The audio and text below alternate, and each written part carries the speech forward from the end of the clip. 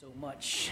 Well, turn your Bibles this morning to Luke chapter 15, if you would, while young people are dismissed. Luke chapter 15. Brother Intermill, good to see you today, sir. God bless you. We've been praying for you, and we're grateful to see you here with us today. Been through a lot, and it's good to see you in church. Pray for Miss Carissa this week. This week, you think? Baby's going to be born, maybe? We'll see. Some babies are stubborn sometimes, just don't want to come out into the world, but you pray for her. Luke chapter 15.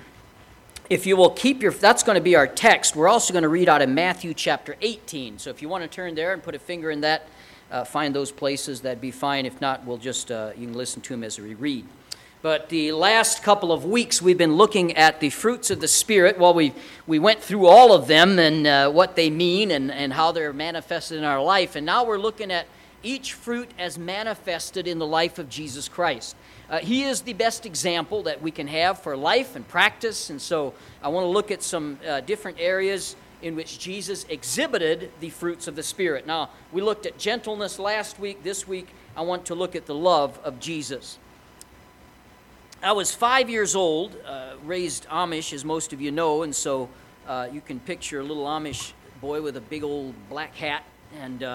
But I got as one of my earliest memories where I got to go to town with my dad. He had hired a man to come and take a load of hogs into the sale barn, and so at this day I was going to be able to go with Dad into town, which was a big deal. I remember sitting in the truck, just seeing, I was used to a buggy, hadn't seen all these different things, and just watching him, how he's able to drive and do all these things. Everything was new and fascinating to me. When we got there were so many people. I just hadn't been used to seeing that many people in one place, and so my eyes are roving everywhere, and I'm looking, and before I know it, Dad's gone. And our friend, his name was, I can't remember, I think it was Carl, he was gone. And so there I am finding myself alone and of course surrounded by wicked people. That's what you folks are, English people. You're wicked. No matter who you are, that's how we see you as from the Amish. And so found myself alone. I hid behind a pallet of some sort and was watching for a while and just didn't know what to do. I finally figured out in my little mind that if I went out to the pickup and waited, they would eventually have to come back to the pickup. So I find the pickup that we came in. It had one of those push buttons. I was too little and too weak to open it up. So I crawled underneath the pickup and I started to watch legs. And I asked, why would you watch legs? Well, if you've ever met my dad, you'd know why I was watching legs. He is crippled.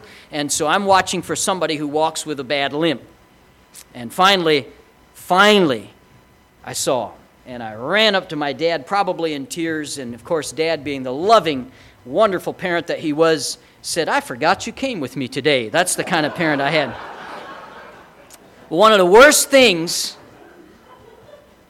in the world is when you're lost. There's fear because you don't know where you are. There's frustration because you cannot find your way. There is fatigue because all the wandering has taken a toll. And there's failure because you've lost your way. All of these feelings can describe our spiritual walk with Christ. And in the Bible, in this chapter that we're going to look at, in Luke chapter 15, there are 3 parables recorded. All of them are about something that was lost. There is the lost sheep, the lost coin, and then the lost son, or as we call him, the prodigal son. Let's read, if we can, at verse number 4 of Luke chapter 15.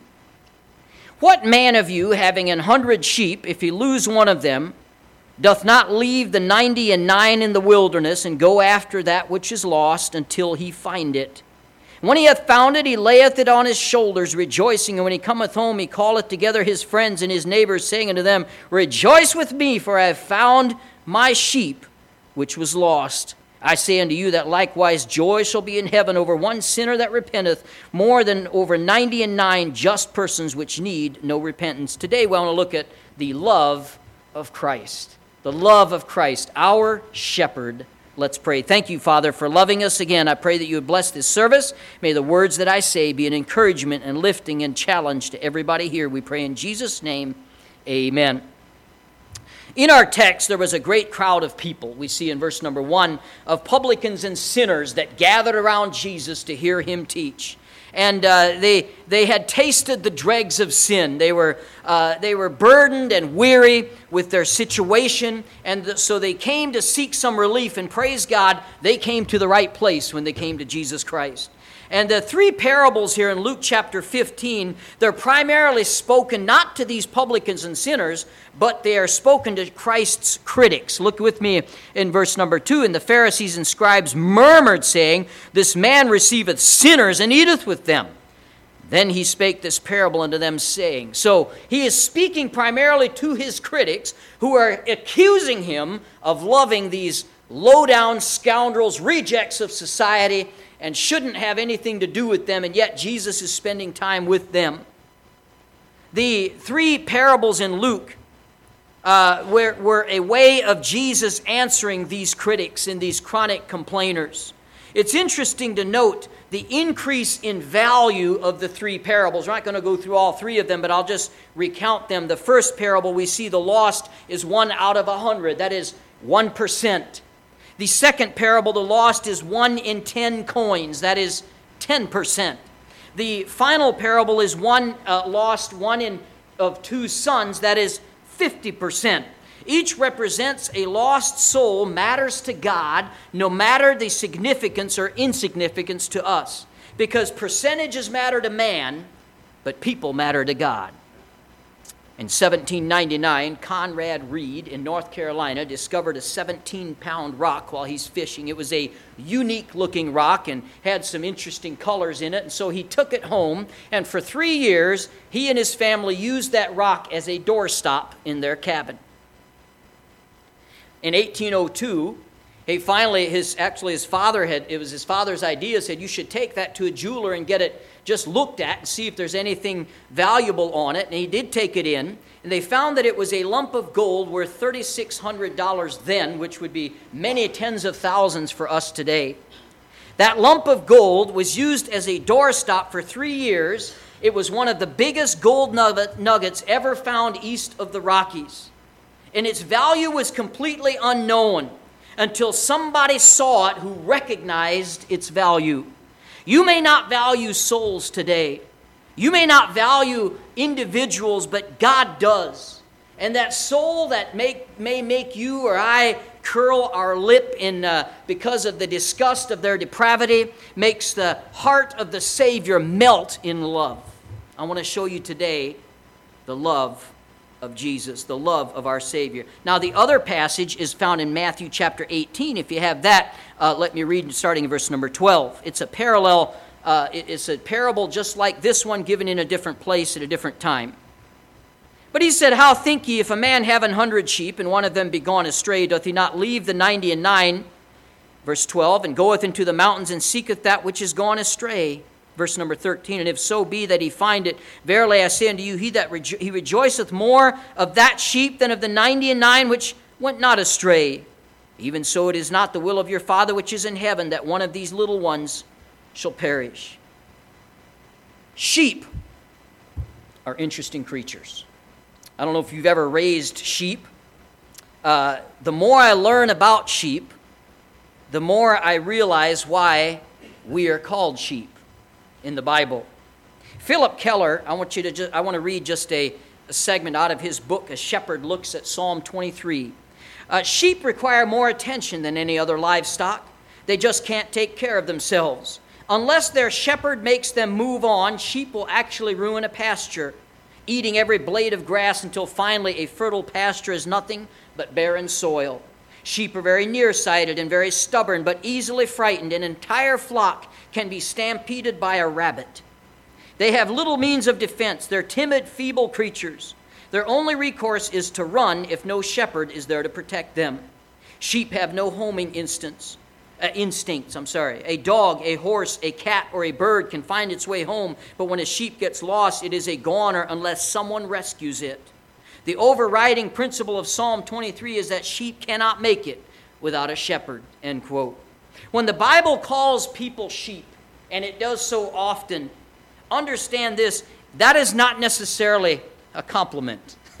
It's not necessarily bragging on us when he calls us sheep. Now, there are all kinds of wild animals. There are wild horses. There are wild cattle. There are wild dogs and cats. A few years ago, we were coming back from a trip in California from a conference there, and we drove through one of my favorite places in the continental U.S., and that is Death Valley. And we're going through there, and I had my son Tim with me. This was a few years ago when he was not as smart, because now he's a Bible college student. So we come across a herd of wild burros. Have you ever seen these? They're desert burros. They're wild creatures out there. And of course, being the loving father that I am, I offered him $50 if he could touch one. It was a lot of fun watching my son run through the desert trying to catch a burro, which I knew he couldn't do anyway. But sheep are not like these wild animals. There are no wild sheep. Why? Because sheep are too dim-witted and helpless to be wild. If you let other animals go, a couple of things will happen. Either the animal goes wild or the animal comes home. But sheep do neither. They wander around aimlessly. You give a normal animal its freedom, what will it do? It's going to kick up its heels, sing out born free, and live the life. But you set a sheep loose, and what does a sheep do? It wanders around in circles, and where am I? And who's going to feed me supper? And what am I going to do? That's what a sheep does. You let a horse go without a rancher, the horse goes wild. Without a shepherd, the sheep dies. A sheep has no sense of direction. A sheep has no discernment about what it's going to eat. In fact, it will eat poison plants if someone's not there to stop it. A sheep can get caught on its back like a turtle, unable to get back up on its feet, and die there if nobody comes and helps it up again. So with all that in mind, who's the shepherd? Well, a shepherd is someone who lives with the sheep. The kind of shepherd Jesus is talking about here never goes home. The kind of shepherd we're talking about in the Bible lives with the sheep. He sleeps with them. The shepherd does everything for the sheep. So when we say the Lord is my shepherd, it's more than just a sentimentality that we hear at a funeral. It means that he has to be everything to me. John 15:5, without me, ye can do nothing, is what Jesus says. And we don't really live like that. We like the sound of when the Lord is my shepherd, but we really hate the truth of it. Because most basically, we believe, and when we look at ourselves, we believe that we are pretty intelligent people. In fact, we're a little more intelligent than most. And we see ourselves as a pretty good person. We know we generally make good decisions. And so what we want in our life is not so much a shepherd as a consultant. We would like to have someone on retainer that when I have a problem, I can snap my fingers and he'll show up and help me. But that is not at all the idea of a shepherd. A shepherd is different, and we'd better face the fact, friend, we need a shepherd. We are sheep that need a shepherd. We don't need a consultant. We need a shepherd.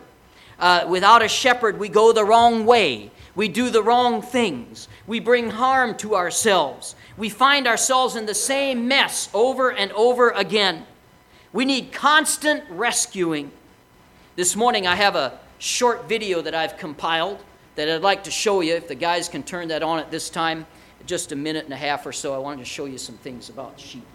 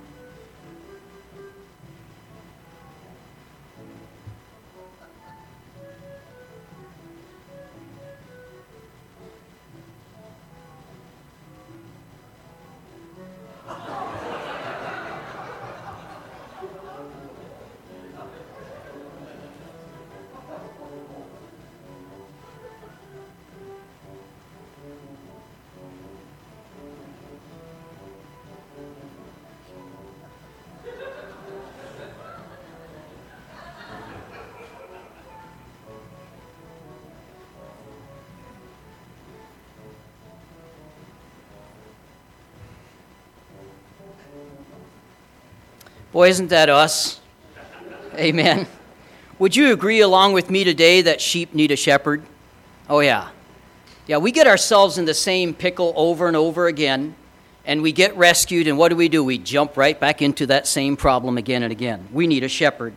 I want to look at breaking this story down here and looking at the reaction of Christ, but look first at the wandering of the sheep. In Matthew 18:12, we read that the sheep had gone astray. In Luke 15:4, we saw that the sheep was lost. There's a lack of devotion here. Sheep need to follow the shepherd if they're going to do well. But often they keep their head down to the ground. They never look up to see where the shepherd's at, and they get distracted by their surroundings until they lose their way. And boy, does this not describe us today. We live in a time of absolute information explosion. 100 billion with a B emails are sent each day, more than 10 times the world's population. Each day, 500 new books are published. Last year alone, 27 trillion with a T, trillion texts were sent. Starting in the year that Christ was born, it took 1,500 years for all the knowledge in the world to double. And the next doubling took only 250 years. The one after that took only 150 years. By the end of World War II, the knowledge, general knowledge we're talking about worldwide, doubled every 25 years. Today, that knowledge doubles every 12 months. No wonder we're overwhelmed. No wonder we're easily distracted. We look without seeing. We listen without hearing, and we speak without understanding. We've learned how to make a living, but not a life. We've added years to life, but not life to years. We've been to the moon and back, but we have trouble crossing the street to meet a new neighbor. We've conquered outer space, but not inner self. The human heart remains as unruly as ever. That's why it tells us in Proverbs 4:25, "Let thine eyes look right on, and let thine eyelids look straight before thee." When the shepherd does call, often the sheep will not pay attention to his calls, instead going their own way. And so it is with us when we take our eyes off the Lord, when we don't heed his calls. Leave God out of your life, and you will be missing the best things in life. Because when our devotion to deity declines, so do our blessings. We have resources. We have a shepherd. Let's take advantage of the fact that we have someone who will lead and guide and care for us. Let's take advantage of our shepherd. 87% of Americans who own running shoes don't run. 87%. I'm sorry to say I'm in that category. I have running shoes, but I don't run. All I'm saying is in the Christian life, don't despise what you have. Use what you have. We have a shepherd. Let's take advantage of it. There's also a lack of discretion. Sheep can become so involved in their own thing, they pay no attention to where they are. As a result, they'll eventually wander off from where they should be. And many people are like this as well. So taken up with the business of material cares in our life, leaving no time for God. And the things that we are so involved with often are not necessarily evil. The evil is in the inordinate, excessive attention given to those things of the world. I'm not talking about sin necessarily, but just giving too much attention to something. Misplaced values, friend, send the lost to hell and the Christian to the wilderness if we're not careful. There's a wandering is talked about here throughout this passage. It's described in Matthew 18:12 as going astray. It's in Luke 15:4 as being lost. There are some consequences when sheep go astray, when they wander, when they get lost. There is that wandering in the word translated astray in Matthew means literally to wander or to roam about.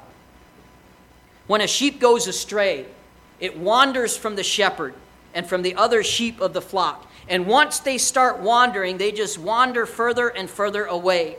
Isaiah 53:6 says that mankind is like sheep who have gone astray. Like sheep, men also wander farther and farther away from God. The world today is wandering farther and farther away, not knowing where they're going. They wander from one Christless philosophy to another, aimlessly seeking for some meaning in their life. And they're not going to find it without a shepherd. They're not going to find it apart from Christ. There is no pasture when they wander. Sooner or later, you're going to run out of pasture when you're wandering. David said in Psalm 23, He maketh me lie down in green pastures. Follow the shepherd and you'll have pasture. Wander away and soon you won't have any pasture. Sin leads you further and further away from the pastures that we so desperately need. And secondly, then we have no peace when we're wandering. A wandering sheep is not a happy sheep. When a sheep is wandering, soon you will hear its troubled bleating and its cries. It is not a pretty sound. It reminds us of the awful sounds that they call music, degrading nightclubs and worldly concerts. All these sounds are just the bleating of lost sheep who have gone astray. This so-called music manifests a total lack of peace in the hearts of the singer and the listeners. There's a lack of peace in our world today. We need a shepherd, do we not? And then there's no protection. The wandering sheep is exposed to all the dangers of the wild. He is helpless to do anything about them. Listen, there is nothing more helpless than a lost sheep, except maybe a lost sinner. We're helpless without Christ. The problem is resolved when the Lord is our shepherd. Psalm 23:4, though I walk through the valley of the shadow of death, I will fear no evil when thou art with me.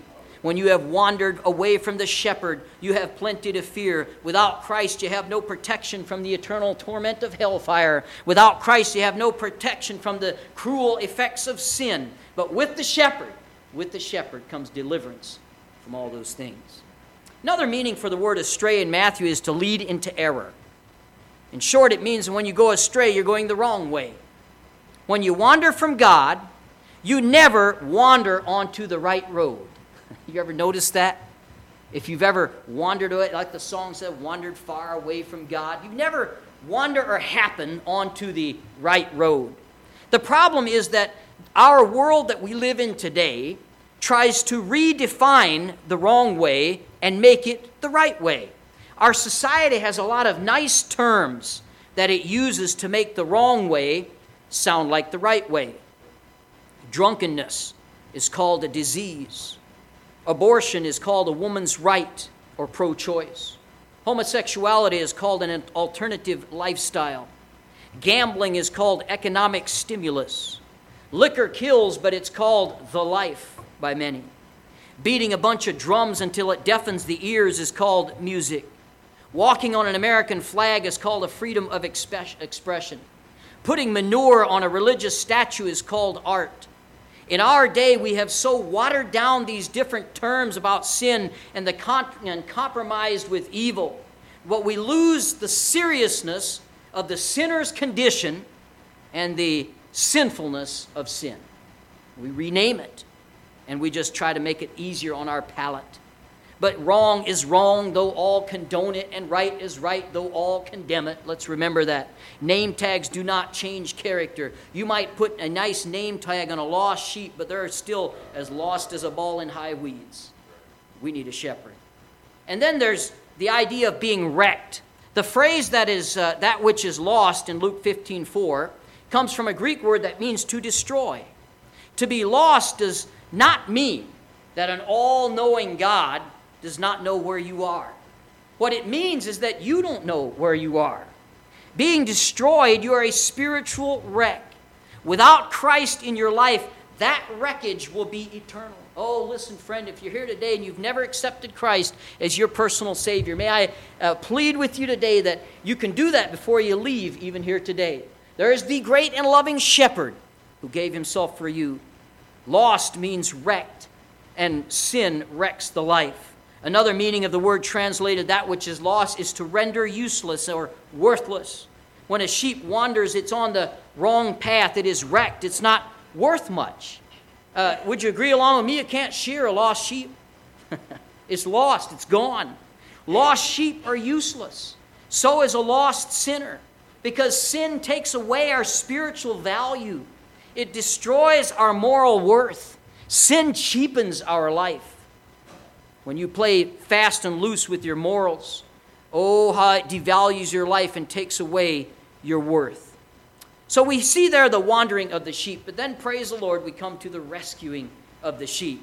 Look at verse number 4 back in Luke. What man of you, having 100 sheep, if you lose one of them, doth not leave the 99 in the wilderness, and go after that which is lost until he find it. Praise the Lord, the lost sheep was not ignored. It was rescued from its lost condition. And we see a seeking here. The man seeking the lost sheep was the shepherd. See, the duty of the shepherd is to take care of his sheep. And no one, friend, is better qualified to take care of the sheep than is the shepherd. So it is with Jesus Christ, who's called the great shepherd in Hebrews 13:20. He said of himself, the Son of Man is come to seek and to save that which was lost, Luke 19:10. The primary purpose that Christ came to earth was the seeking and saving of sinners. And that we see the awesome, marvelous, all-encompassing love of Jesus, that he would give himself for us. A shepherd seeking an undeserving lost sheep is love at its finest. It shows us the biggest difference between the Christian faith and all the other religions in the world. Just the other day I was talking to someone and talking to him about the gospel, and they said, how do you know that why is your way the only way? There's thousands of religions in the world, and they all claim to be the only way. How are you the only way? Well, there's actually really only two religions in the whole world. There's a religion that says it's done, D-O-N-E, by Jesus Christ on the cross. And then there's the religion that says do. You've got to work and work and work your own way to salvation. Now, that religion has many, many facets. But those are really the only two options. We have a shepherd who has given his life for us. This difference with other religions and Christianity, one of the big difference is the fact that this idea of a seeking God. Christianity is the only faith among men that has represented God as seeking man. We see that in the Bible. Other faiths represent man seeking God, which is not really true anyway, because the Bible says in Romans 3:11, there is none that seeketh after God. But that's how religions portray it. Apart from grace, man does not desire God. He might be involved in religion, but that religion is just self-serving. In this parable, it wasn't the sheep that did the searching, praise God. It was the shepherd who went after the sheep. The Son of Man has come to seek and to save that which was lost.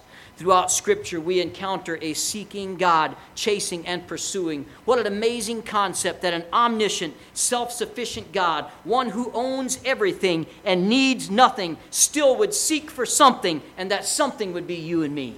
What a blessing. That's true love. Christ's compassion for the sinner is great. He says in John 10, I lay down my life for the sheep. Jesus Christ is the only shepherd who does that.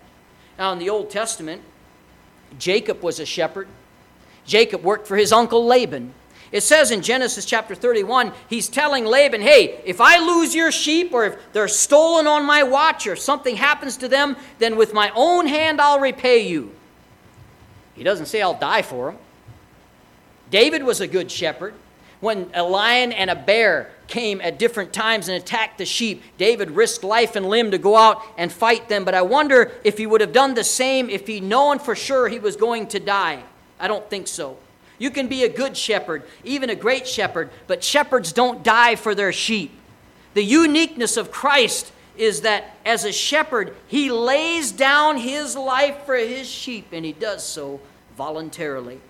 No man taketh it from me, he said, but I lay it down of myself. What love that we see in our Savior. Notice in verse number 4, the question given to the critics here, what man of you having 100 sheep, if you lose one of them, doth not leave the 99 in the wilderness? That question magnifies the compassion of the shepherd. It's only one sheep. You got 100 sheep and only one run off, and it's its own fault. I mean, it ran off, it knew better, and it ran off anyway. But he doesn't say that. He still goes through a great effort to find it. The motivation here is not profit or gain. It is compassion for the sheep. J.C. Watt said compassion cannot be measured in dollars and cents. It does come with a price tag, but that price tag isn't the amount of money spent. The price tag is love. In our Matthew text, it says that he goeth into the mountains and seeketh that which is gone astray. Going into a mountain speaks of a lot of effort. This week, I went up a mountain. My sons, I should say, both of them, and I climbed all the way to the top of Pikes Peak, all the way to the top. We climbed up in a Jeep on a road, but we still climbed it, okay? Not going to take away from that. Now, that is really high up there. In fact, I could see your house from there. I know what you were doing Thursday at 2 p.m. Shame on you. Not really, I'm just kidding. There was some fog, I couldn't see your house. But it's not easy to climb a mountain. And here it talks about the shepherd going up a mountain to rescue the sheep. And what a picture of the love of Christ, because he too, friend, went up a mountain. He went up on Mount Calvary to deliver us from our sin and to rescue us from our condition. He did so because of the shepherd he is. What love? The love of the shepherd. He says in verse 4 here, will he not go after that which is lost until he find it? The shepherd in pursuit of the lost sheep is not dispirited by difficulty. He is not discouraged by danger. He is not disheartened by distance. And by the way, this doesn't mean all the sheep will be found. He says in Matthew 18:13, if so be that he find it.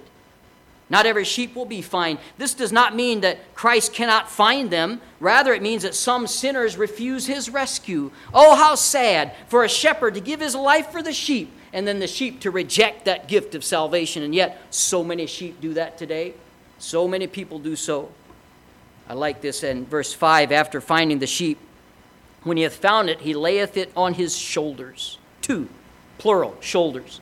That means he puts the sheep across over his neck there and hangs the legs down, and with the right hand he's got two legs here, and with the left hand he's got two legs there. And the strength of the sheep, though it's sapped by the lack of food and its continuous wandering and constant fear, its strength is gone. But yet here's the strength of the shepherd taking the sheep on his shoulders. Romans 5:6, for when we were yet without strength, in due time Christ died for the ungodly. Oh, when Christ saves us, he lifts us high upon his shoulders. It is his strength that leads us into his will. This is what Paul meant when he said, I can do all things through Christ who strengtheneth me. Through that shepherd. Praise God for the love of Jesus. No way that sheep was going to be lost, wrapped around the shepherd's shoulders, hands holding on to the feet. This is permanent security. The safety of that sheep rested squarely in the hands of the shepherd. What a great picture this is of the security of believers. Those will never perish whom he carries on his shoulders. Jesus said, I give unto them eternal life, and they shall never perish. Neither shall any man pluck them out of my hands. He's got his hands around it. I'm glad it's his hands keeping me, not my hands. Amen? The wandering of the sheep, the rescue of the sheep, and then finally I want you to see the rejoicing over the sheep. This is really the climax of the parable. Luke chapter 15 again here in verse number 5, it says he layeth it on his shoulders rejoicing. He didn't wait till he got home to rejoice. He started rejoicing as soon as he got that lost sheep planted on his shoulders. In Luke chapter 15 verse 6, he called together his friends and neighbors, saying unto them, rejoice with me, for I have found my sheep which was lost. Oh, so often we get the call with bad news, but not this call. The call went out to celebrate the return of the lost. Can I tell you, friend, and remind you that the so-called pleasures of sin are so short-lived and they do not last. And in the end, sin always brings sorrow, but salvation brings great joy. It turns pain into pleasure, heartache into happiness, and desolation into delight. And that's what's happening right here. Look at verse number 7. Likewise, joy shall be in heaven over one sinner that repenteth. Heaven does not get excited about political victories. Heaven does not get enthusiastic about Super Bowls. Heaven certainly doesn't take notice of Hollywood Oscar shows. I don't know if anybody takes notice of them anymore, but certainly heaven doesn't. What's important in heaven is the salvation of souls. This is what characterizes heaven. If you want the right perspective on what in this life is important, look at what heaven's reaction is to it. This is a rebuke to the Pharisees, especially, who murmured and got angry because Jesus brought sinners to repentance. Instead of delight, there was disapproval. Instead of being glad, they were mad that Jesus is reaching these poor lost souls. These religious leaders were a sorry lot. They found pain in what heaven found pleasure. The attitude that that cannot rejoice when his soul is saved is small and sick and warped. We ought to rejoice when people get saved. Hey, you introduce me to someone that you led to Christ, I'll do the happy dance with you. Amen? I'm excited when people get saved. We want to see people come to Christ. And I'm simply saying, let's rejoice in what heaven rejoices in. I want to ask you today, friend, are you lost like this sheep? Or maybe you have come to Christ before, but you've wandered away from the shepherd. He is seeking you today. Isn't that a great thought? He is seeking you. He wants you to come back to him. He wants to find you and bring you back to the fold. What love of the shepherd. Christian, let me ask you, what are you about the business of finding lost lambs? That's what we ought to be about. The love of Christ is seen in his seeking every and each one of us. I love the song, could we with ink the ocean fill, and were the skies of parchment made, and every stalk on earth a quill, and every man a scribe by trade, to write the love of God above would drain the oceans dry, nor could the scroll contain the whole, though stretched from sky to sky. The great love of God and Christ is shown in his seeking each and every one of us. Our great love for Christ is for us to love one another and seek other lost lambs the way that he did. Thank God for the love of the shepherd. Aren't you grateful for that today? We have a shepherd who loves us, who leads us, and when we wander, he comes out and finds us and brings us back to the fold. Maybe that's you today. Maybe you have wandered away from God and you need to come back to the fold. You can do so today. And you know what will happen? The Bible says there'll be rejoicing in heaven. Balloons and cake and ice cream and hallelujahs because of a sinner coming home. Let's have our heads bowed, our eyes closed. I don't know where this message found you, friend, but there's a loving shepherd. Loves you more than any way you can imagine. He loves you that much. He's given his life for you. If you've never come to Christ, why don't you come forward and let somebody take a Bible and show you how you can know that you know that you know you'll be in heaven when you die. And maybe you're here and you say, I'm saved, I'm a Christian, but I've wandered a little bit. I need to come back. Would you stand along with me as she begins to play? If the altar is open here.